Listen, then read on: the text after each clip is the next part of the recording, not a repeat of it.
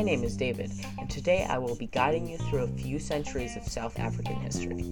Before we can get into the details of colonialism and the impact that had on the region and what followed after colonialism, we'll need some background information.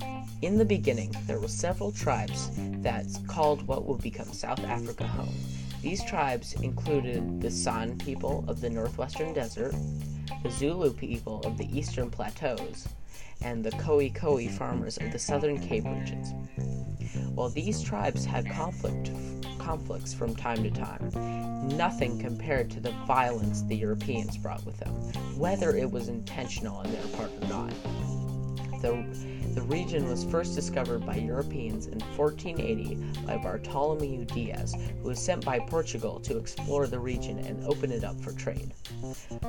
South Africa wasn't colonized, however, until 1652, when the Dutch representative Jan van Riebeeck founded the Cape Colony at Table Bay. The primary reason the Europeans wanted the land was because it was excellent for growing crops, although they eventually found out about much more valuable resources underneath the fertile farmland, such as diamonds and gold. This led to them kicking tribes off of their native land for white farmers to grow more valuable crops, which were also more vulnerable to weather changes than the native plants, and in turn led to white farmers being driven to less fertile land when it was discovered that there were valuable resources underneath them. This caused frequent, massive, and devastating food shortages that caused large amounts of death and suffering. Some of these food shortage issues have even continued to today. South Africa has stayed under Dutch control until 1795, when the British took control of the colony. Although the colony had come under new leadership, the segregation and oppression continued and even expanded. For instance, during the Second Boer War, both Native Africans and Dutch settlers alike were placed into concentration camps with horrific conditions, such as very little food, lice, no way to clean themselves, and no warmth provided.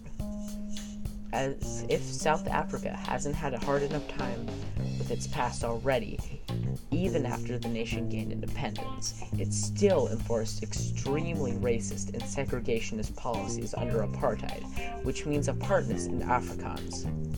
This language is a dialect of Dutch, which is spoken in certain regions of South Africa. These horrific policies included such things as banning interracial marriages, considered mixed-race children crimes, and requiring everyone but white people to carry special passes in certain cities. Even to today, you can still see some of the scars these centuries of segregation and racism have left on the country, with farm attacks doing serious damage to South Africa's already struggling agricultural industry and the still large prosperity gap between black and white individuals. While South Africa may still struggle with its horrid past, it has demonstrated that it is capable of making progress and changing for the better.